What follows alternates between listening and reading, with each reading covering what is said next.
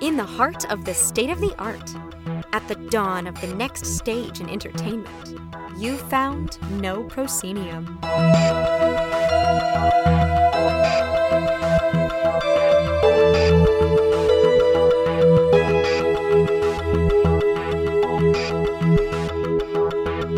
You have indeed found No Proscenium, the voice of everything immersive. I'm your host, Noah Nelson.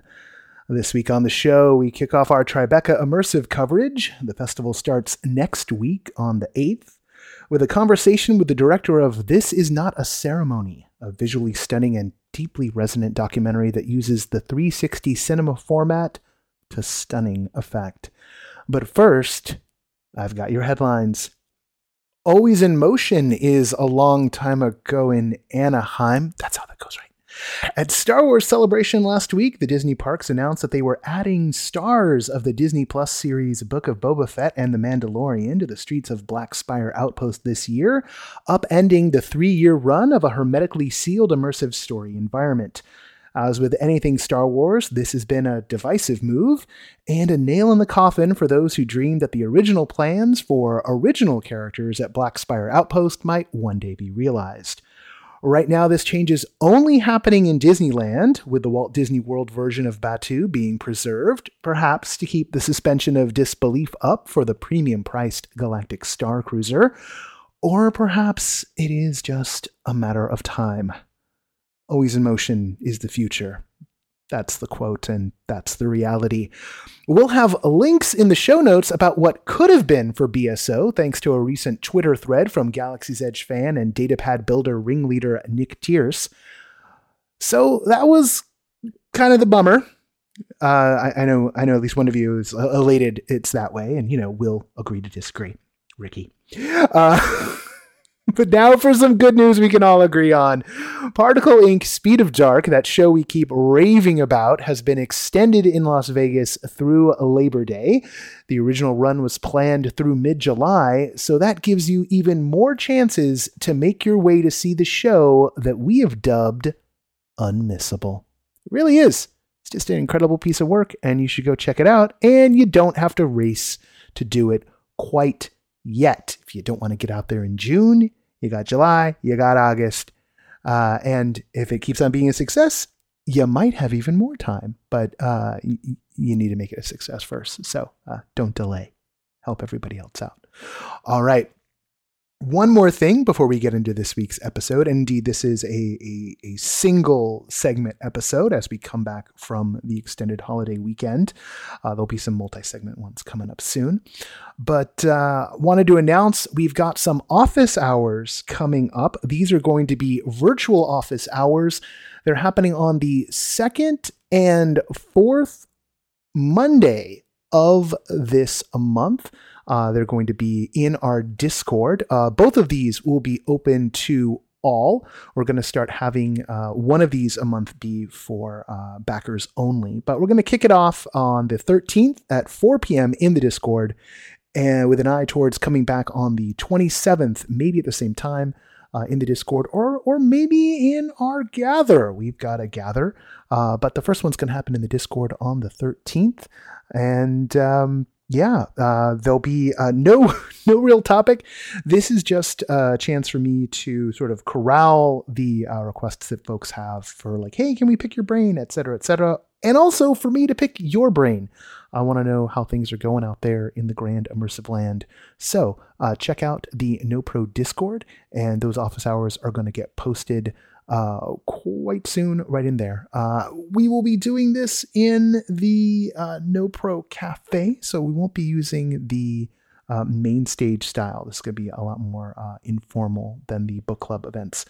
We're also getting some AMAs planned again. Keep an eye out for those. Hope to have some announcements in that direction on next week's show. And now, without further ado, let's get into this week's interview.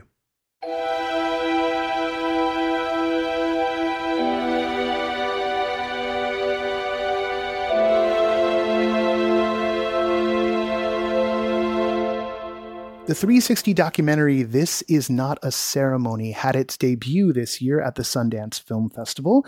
It is currently making the festival circuit and will be playing as part of Tribeca Immersive. This is a visually spectacular and very moving doc, and we are honored to have the filmmaker with us today. That is Awap Sibita, also known as Colin Van Loon. Colin, thank you so much for joining us on the show. Okay, hello. Yeah, pleasure to be here. Yeah. This Is Not a Ceremony focuses on the stories of two men, Adam North Pagan and Brian Sinclair, both of whom, to put it far too mildly, were failed monstrously by government institutions in Canada. I'll leave the details to you or to those who see the story. How long have these two particular stories been with you? That's an interesting question. I think, the sort of genesis or inspiration point for the film was really the story of Brian Sinclair. So that happened, more than 11 years ago in Canada, where, Brian was waiting at the hospital, and after 34 hours of waiting for care, he wasn't able to see a doctor because nobody attended to him, and he passed away in the hospital. So I remember when that happened, I felt very I don't know what the feeling is. You sort of feel uh, dumbfounded in the sense that how can something like this happen? But as Indigenous people in Canada, where we know these types of things happen, so when there was an opportunity to develop this VR piece, I always thought that was a important story to tell. And Adam North Pagan is a family member, so I've known his story, but it was through the sort of development and writing of this project that um, he shared more of his story with me, and that came into the film just because of his willingness to tell that and advocacy.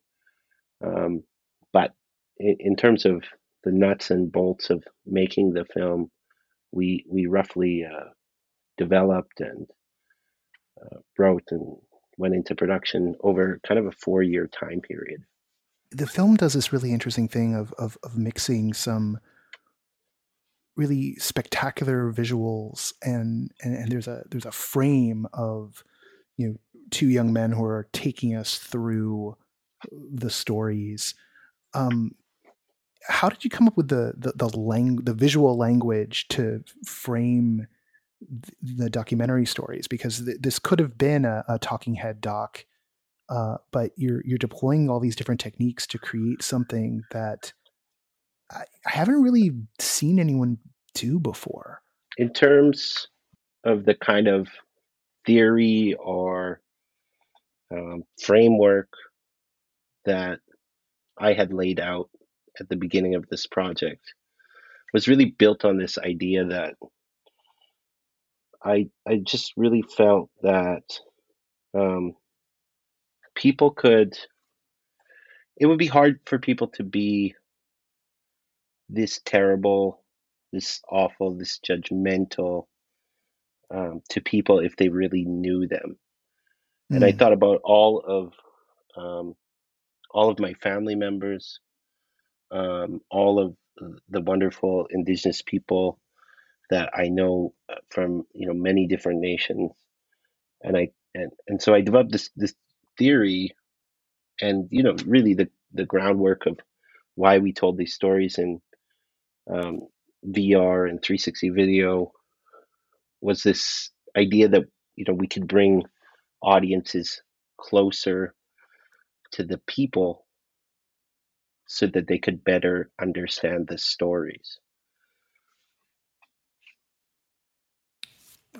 What is having, because you use kind of a fairly standard in some sense, documentary technique of a recreation. So there are times we go recreation, but those recreations are in 360, as opposed to the environment where we're being told the story, and where we're seeing the subjects share elements of the story, but then things kind of pull away and into kind of both a fully staged recreation of key moments, but that still has sort of a seriality to it. There's still kind of artifacts of the digital process and sort of a special effects to make it seem a little bit surreal. What is working with recreations in those 360 format? What does that afford you that a more standard film technique wouldn't give you? Yeah, I think really the one of the most powerful elements of 360 video or VR is this power of presence. And I think so. I watch many videos of Brian Sinclair at the hospital, the 2D security camera footage that was played on the news. And what I realize is that it it always sort of feels at arm's length. But just as when you're standing somewhere, you have this kind of this view that gives you sort of depth and proximity. I thought that was really powerful, Mm. and in order to tell his story, I thought, this is such a great opportunity for people to understand how close the medical staff was, how close he was to the front desk, how close he was to care, and yet he didn't receive it.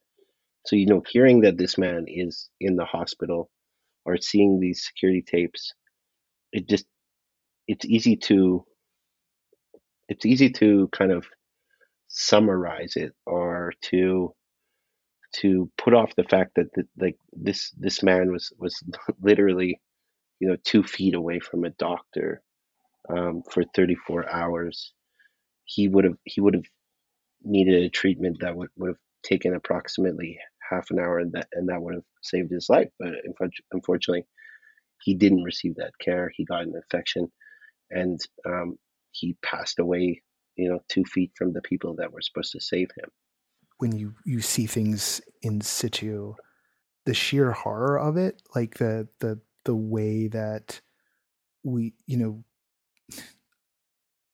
these institutions have been built and they've been funded and staffed, and they're ostensibly to care for all of us, and yet they've been built and staffed and funded in such a way that people can be invisible, that people and it seems impossible when you're seeing it in space that someone could miss that going on. It's like looking into the eye of badness. It just seems so unreal, and yet there it is.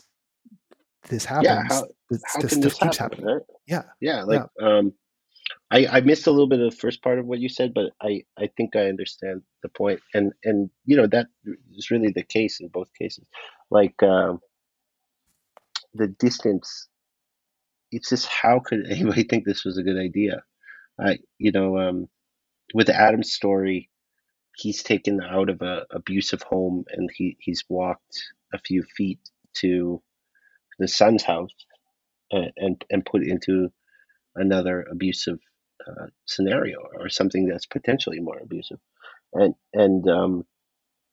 there was a social worker, and there were people whose job it was to care for children, and they thought that this was a good idea, that this was acceptable.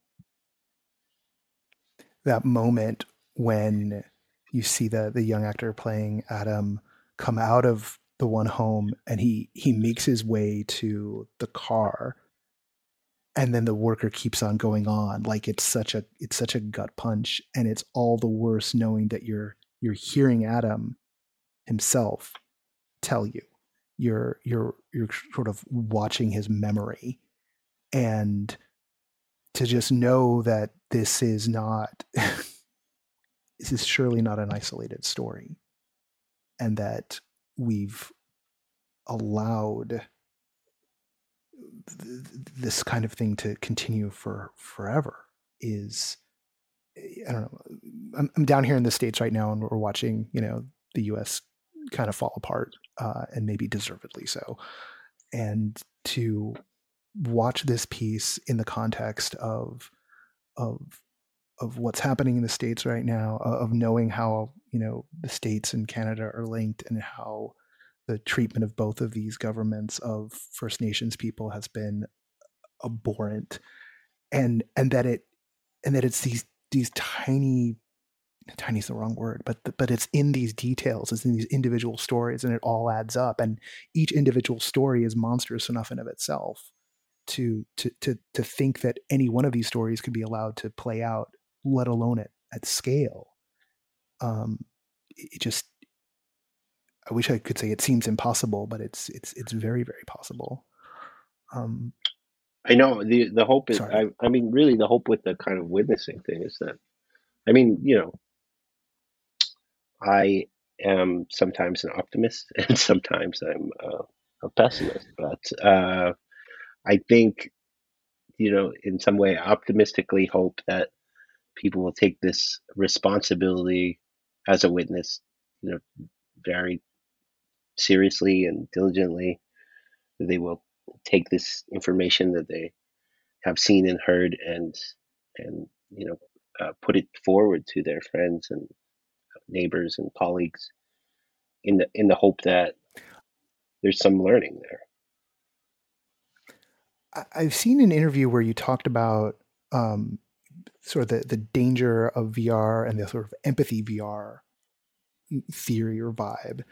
And is there a concern here for you that people will see this? This kind of talks to the witnessing question, right? That people will see this, feel like, oh, that's awful, that isn't that terrible, and then just kind of move on. That VR might, for all of its ability to give you a sense of presence and put you in the moment, that it might make you think that the box has been checked, that you've done your work now that you've seen it. Yeah, I mean, this is a definite possibility. I mean, this piece was designed in a way as a reaction to many things that I've watched in terms of empathy VR, and that's why that element was added. The tradition of witnessing is very much a Blackfoot tradition. Lillian is Newchoneth. It's a Newchoneth tradition. It's a tradition that exists, in slightly different forms in many different indigenous nations. You're a community witness. You have a responsibility to the community. So I mean, I hoped that people will take heed of that, but there is certainly a danger with empathy VR that people can take off the headset, go home, and forget about it. But I think Yeah. That doesn't really, that's a possibility with any type of media, but that doesn't mean that maybe it's not worth trying or finding new ways to innovate the form. Yeah. I mean, if you hit the nail on the head with the fact that, like, a traditional, like a flat dock, people can do the same thing. And so one of the things about any sort of mass media is you're kind of playing the numbers, and you're hoping that you get at least a few people for whom it resonates more than just I've seen it and I'm done, but that there's actually some change that takes place in terms of how people's not only their perspectives, but then that they actually are moved to action to address the root causes of what they're seeing in front of them. Yeah, and some One of things in the past have been very successful at that. So I'm not jaded enough yeah, to say we can't do it. you make an interesting choice artistically. The viewer's like in the center of a fire, and I'm wondering if you could talk to me about that, because I thought that was this like really fascinating. 360 video, you got to be anchored to something. Back in the old days at the beginning, it would just be like you'd look down, you'd see like the logo of whatever app you were using. Yeah, yeah.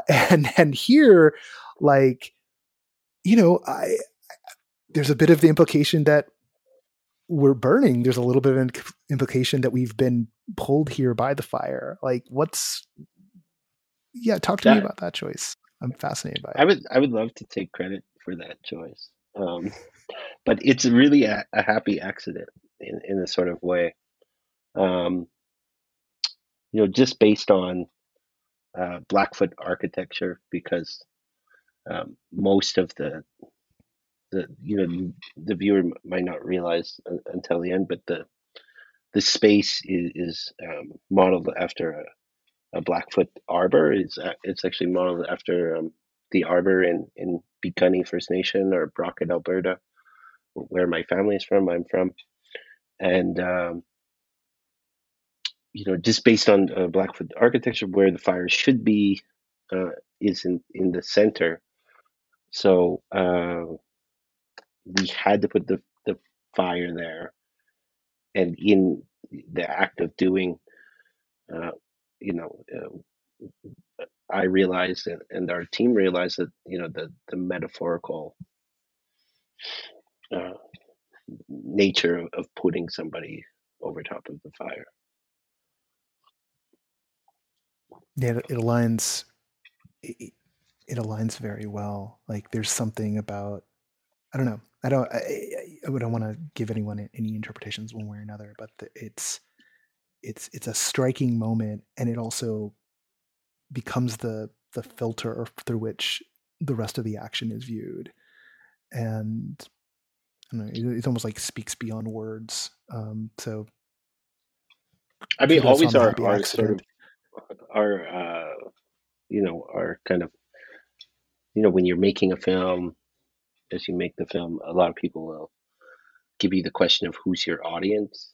Um, Mm, my contention was always that this film can be made for two audiences, one being um, Indigenous people, so that they can see the strength and resilience of Adam and Robert. But also, this is for settlers who, should know these things, who should kind of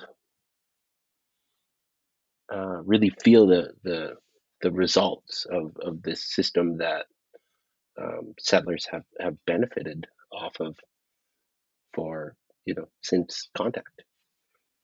yeah.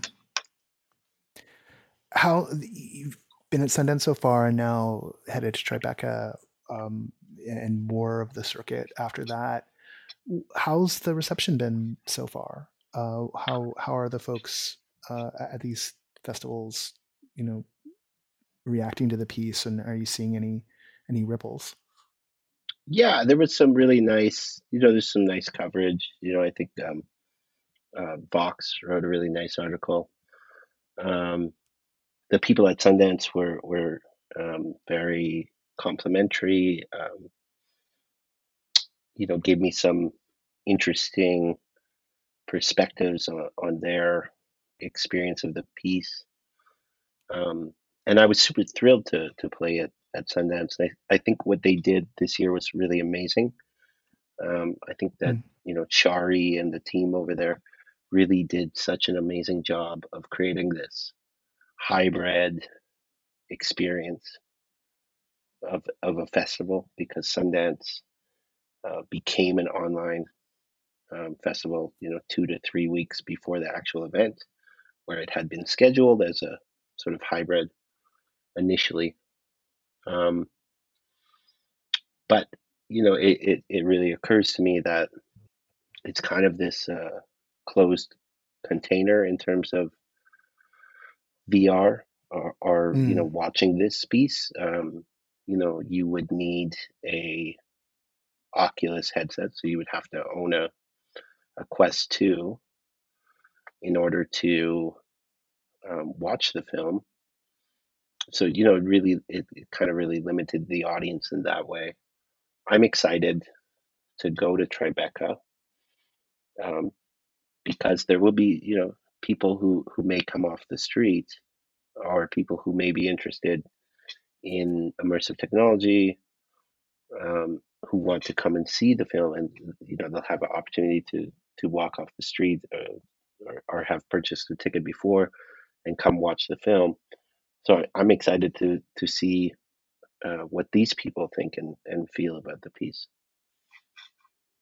The festival circuit's really awesome for getting this type of work out to folks who like don't have the kid at home, and it that's in fact, without the film festival circuit, I don't think we'd have any of the VR stuff happening. We know that for a fact. It's the Oculus itself can trace itself back to one of the Sundances, and then some of the reactions. I remember when Nani de la Pena was taking Hunger in Los Angeles around. At first, it was Sundance, and then also appeared at Tribeca, and seeing stories about Robert De Niro, the Godfather of Tribeca, like checking out the piece and coming out, emotionally moved, and that's what sort of started all of this ripple that's led to these years in this moment.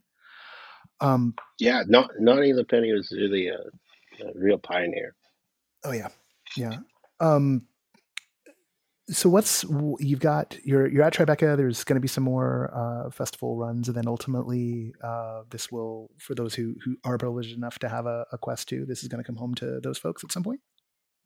Yeah, so I think the kind of plan so far is there's a festival run. There's something called the Canadian Tour, which I think they're going to announce sometime soon during the festival, maybe. But after that, in Canada, the NFB has educational programs, so it may make some rounds in those.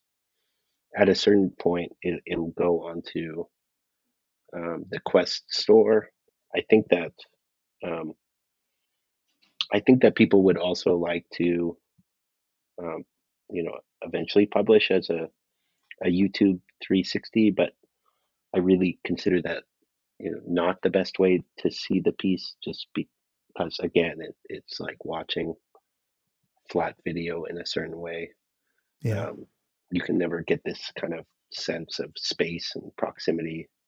Even the buffalo. I'm so proud of the work that James Monkman did on a lot of the graphic elements, but the buffalo is so sensational, and it has such a sense of size and scale when you're in the headset.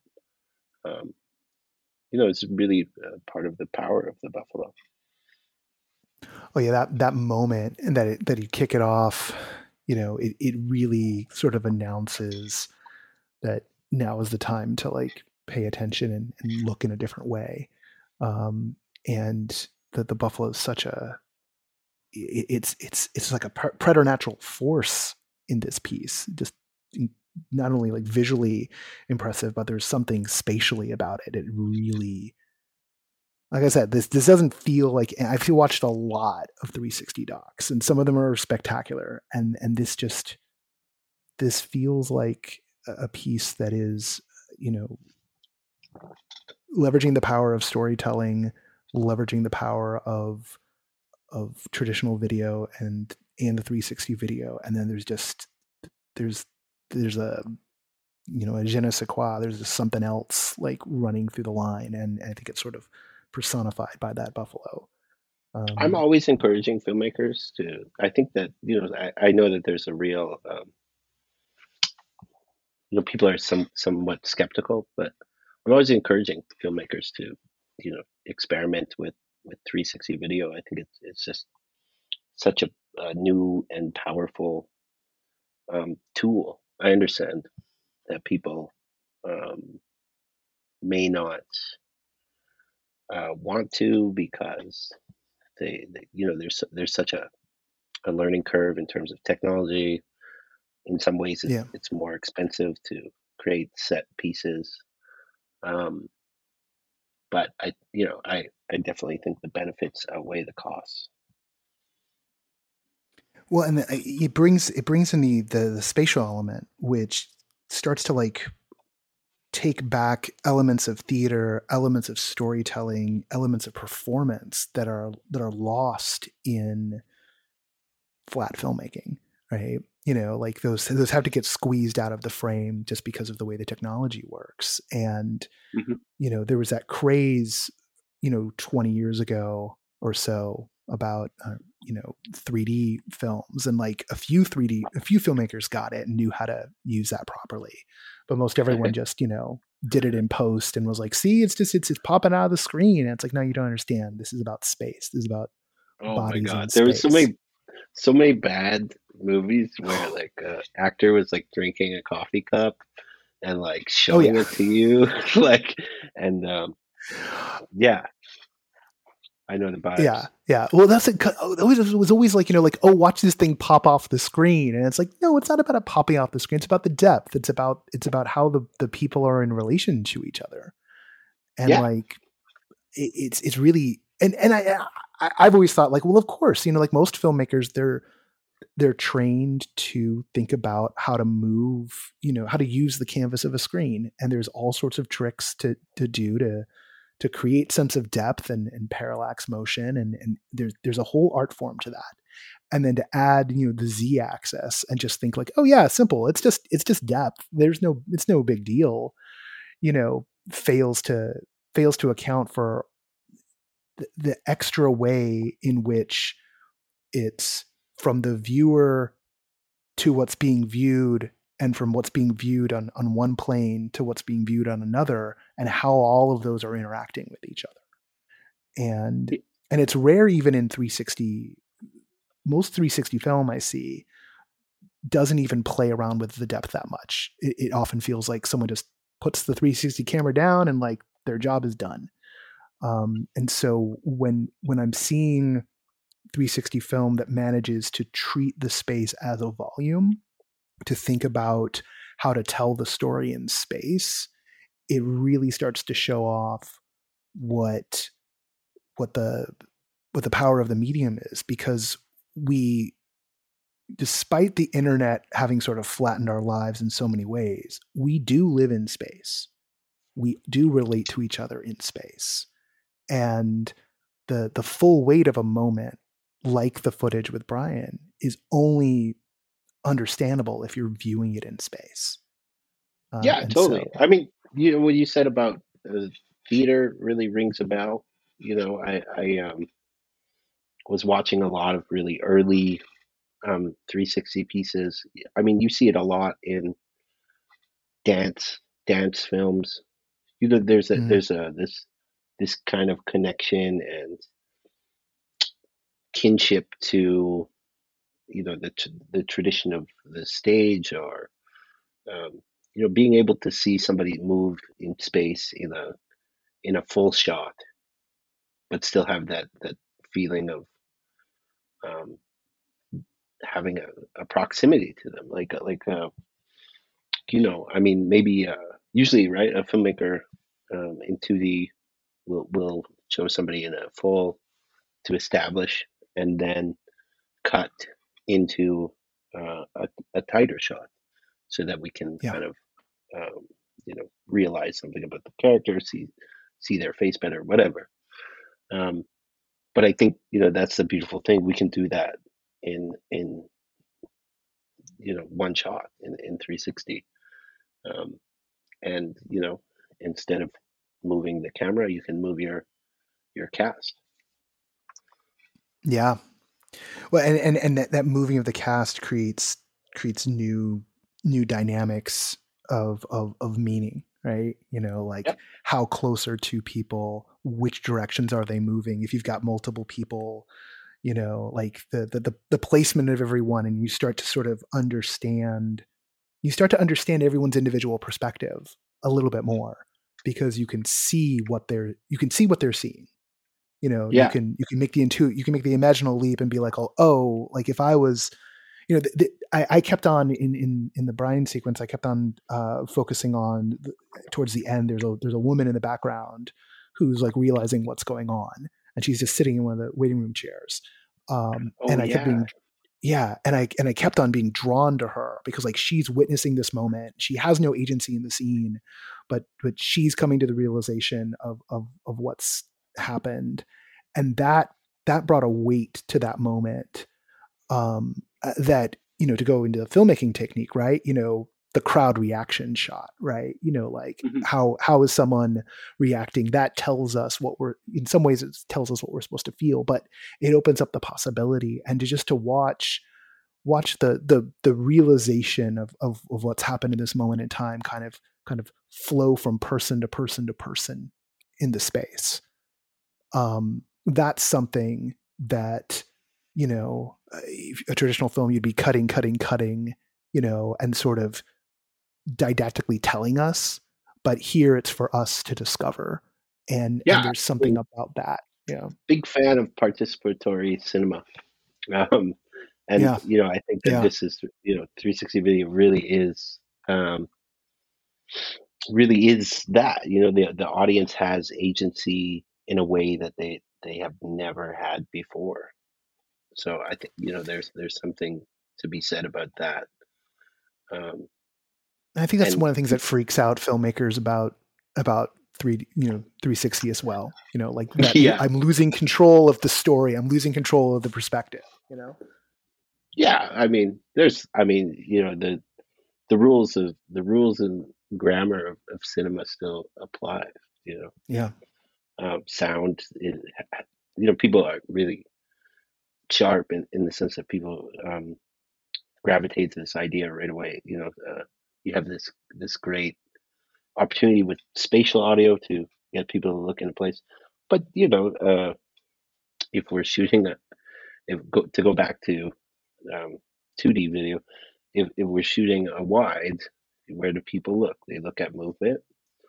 They look at very bright colors, like red is a very bright color. There's all of these rules that we would apply in the edit of a traditional film, and I think many of these still apply in 360 video or VR. Yeah. It's more about like deploying them in this space, right? Yeah, Like really early on, I realized that the key was going to be managing the audience's attention, right? Like if you can't cut, and we found out pretty quickly you can cut, but if you want to cut less in 360, which definitely helps, people's motion sickness and just kind of tracking hmm what's going on, then it's really about how are we driving people's attention, or even how many layers of attention are we playing with. And there's a shift there about, it's not just about individuals, but it's about the spaces they live in and the systems in which they exist, like from sort of a film critique, or from a the artistic toolbox. That's something I find really interesting about yeah. And making theater's been 360 doing film. this forever, as you mentioned. Theater has been doing this well for a long time. Yeah. Yeah. Well, Colin, I know you've got the festival coming up and everything, so I don't want to steal too much more of your time, but thank you so much for Yeah, I'm actually producing a talking to me. documentary today, actually. Um, so Okay, well, I'll I'm let you just a get little back. ways away. Yeah. All right, I'll let you get back to work. But thank you so much. And for those who have access at Tribeca, go check out This Is Not a Ceremony. And if you don't, keep an eye on the festival circuit. And I encourage everyone to take your first opportunity to check this out. Thanks.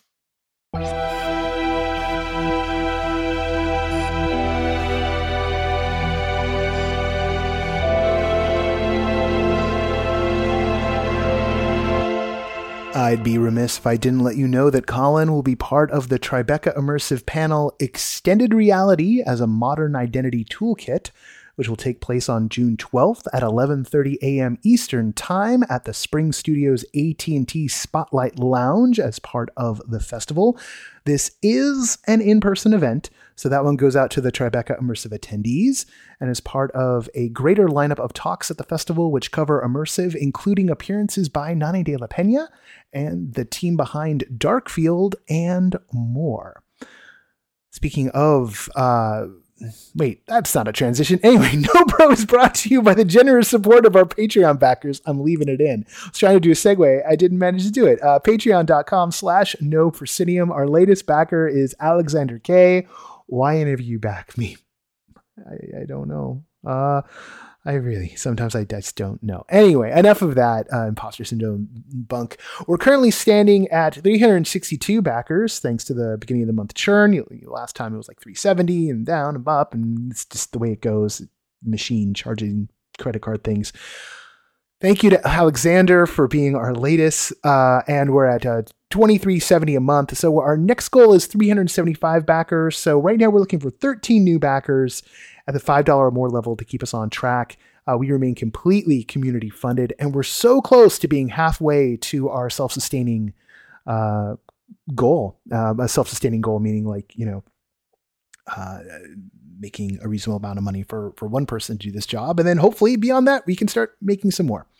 All right. The sustaining backers of No Proscenium are Ari Herstand, Chris Woolman, Eric Shamlin, Deborah Robinson, Elaine, Jay Bushman, Jerome Joseph Genties, David Bassick, Lonnie Hands-On, Mark Balthazar, Richard Ayers, Sydney Guillory, and Jan Budman. Thank you all so much for keeping a roof over my head.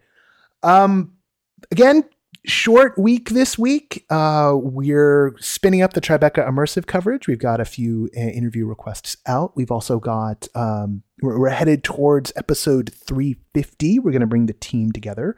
We like to celebrate the big milestone anniversaries. 350 is a pretty big one.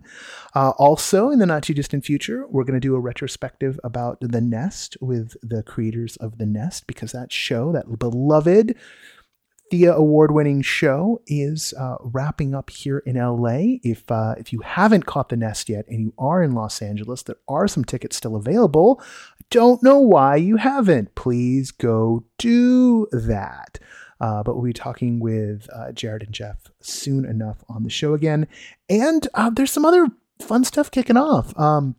Those of you in San Francisco, you might know that Hunt a Killer, the escape game in a box, like mystery, subscription folks, they're doing a live murder scene event. Obviously there's going to be major escape room vibes. I think our team's going to get a chance to check it out. You should definitely go check it out. And, we're talking to them about being on the show. There's going to be some fun announcements this month about what's going on at the Denver Immersive Gathering this November. We've got the first of our speakers ready to be announced. And that goes along with, of course, tickets to Theater of the Mind, access to Meow Wolf Convergence Station. It's going to be a really fun weekend there. And we're working on, the team behind the dig is working on making it something really, really special. And unlike any other event that's taken place in our sort of immersive creative community. So a new format. I'm digging it. All right. That's enough for now. I'm still kind of shaking the cobwebs off and coming back to normal. I was very grateful to have the bye week last week, since it's just been May was a lot rougher than I thought it was going to be. Looking forward to checking out some stuff at the Hollywood Fringe that's coming up here. The previews for that start tomorrow, so hopefully we'll be able to report back. There's not a huge number of shows, but there's a few that are kind of raising their hands right now, looking for coverage, and we're going to send both myself and Kevin out to check out a few things. And yeah, the thing I've noticed the most right now is not a lot of online at-home work happening, although there are a few pieces that are kind of coming back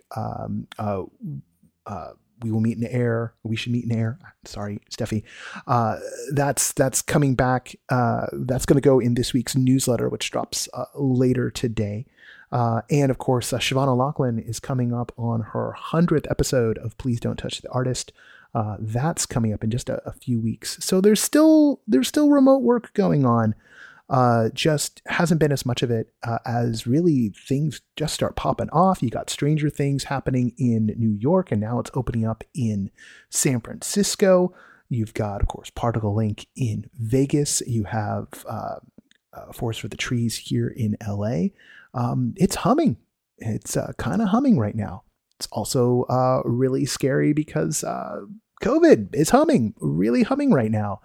And I want to give a big shout out proper to the folks who organized Star Wars Celebration last week. That was the Star Wars Con that I went to, where I got to check out the Mandalorian experience. Wrote that up on the review rundown this week. Maiko too was part of the design team on that and did a bang up job there.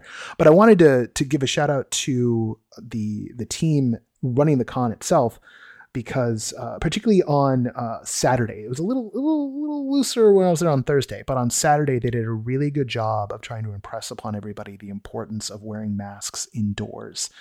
Look, we all like to pretend that things are back to normal. The numbers are fucked that they're not. I know that in the Bay Area, mask mandates are coming back. I know in a lot of states, people are over it. They don't want to go back to mask mandates, but here's the truth of it. The folks I know who went masked and were kind of hardcore about it, none of us seem to be testing positive for COVID after Celebration.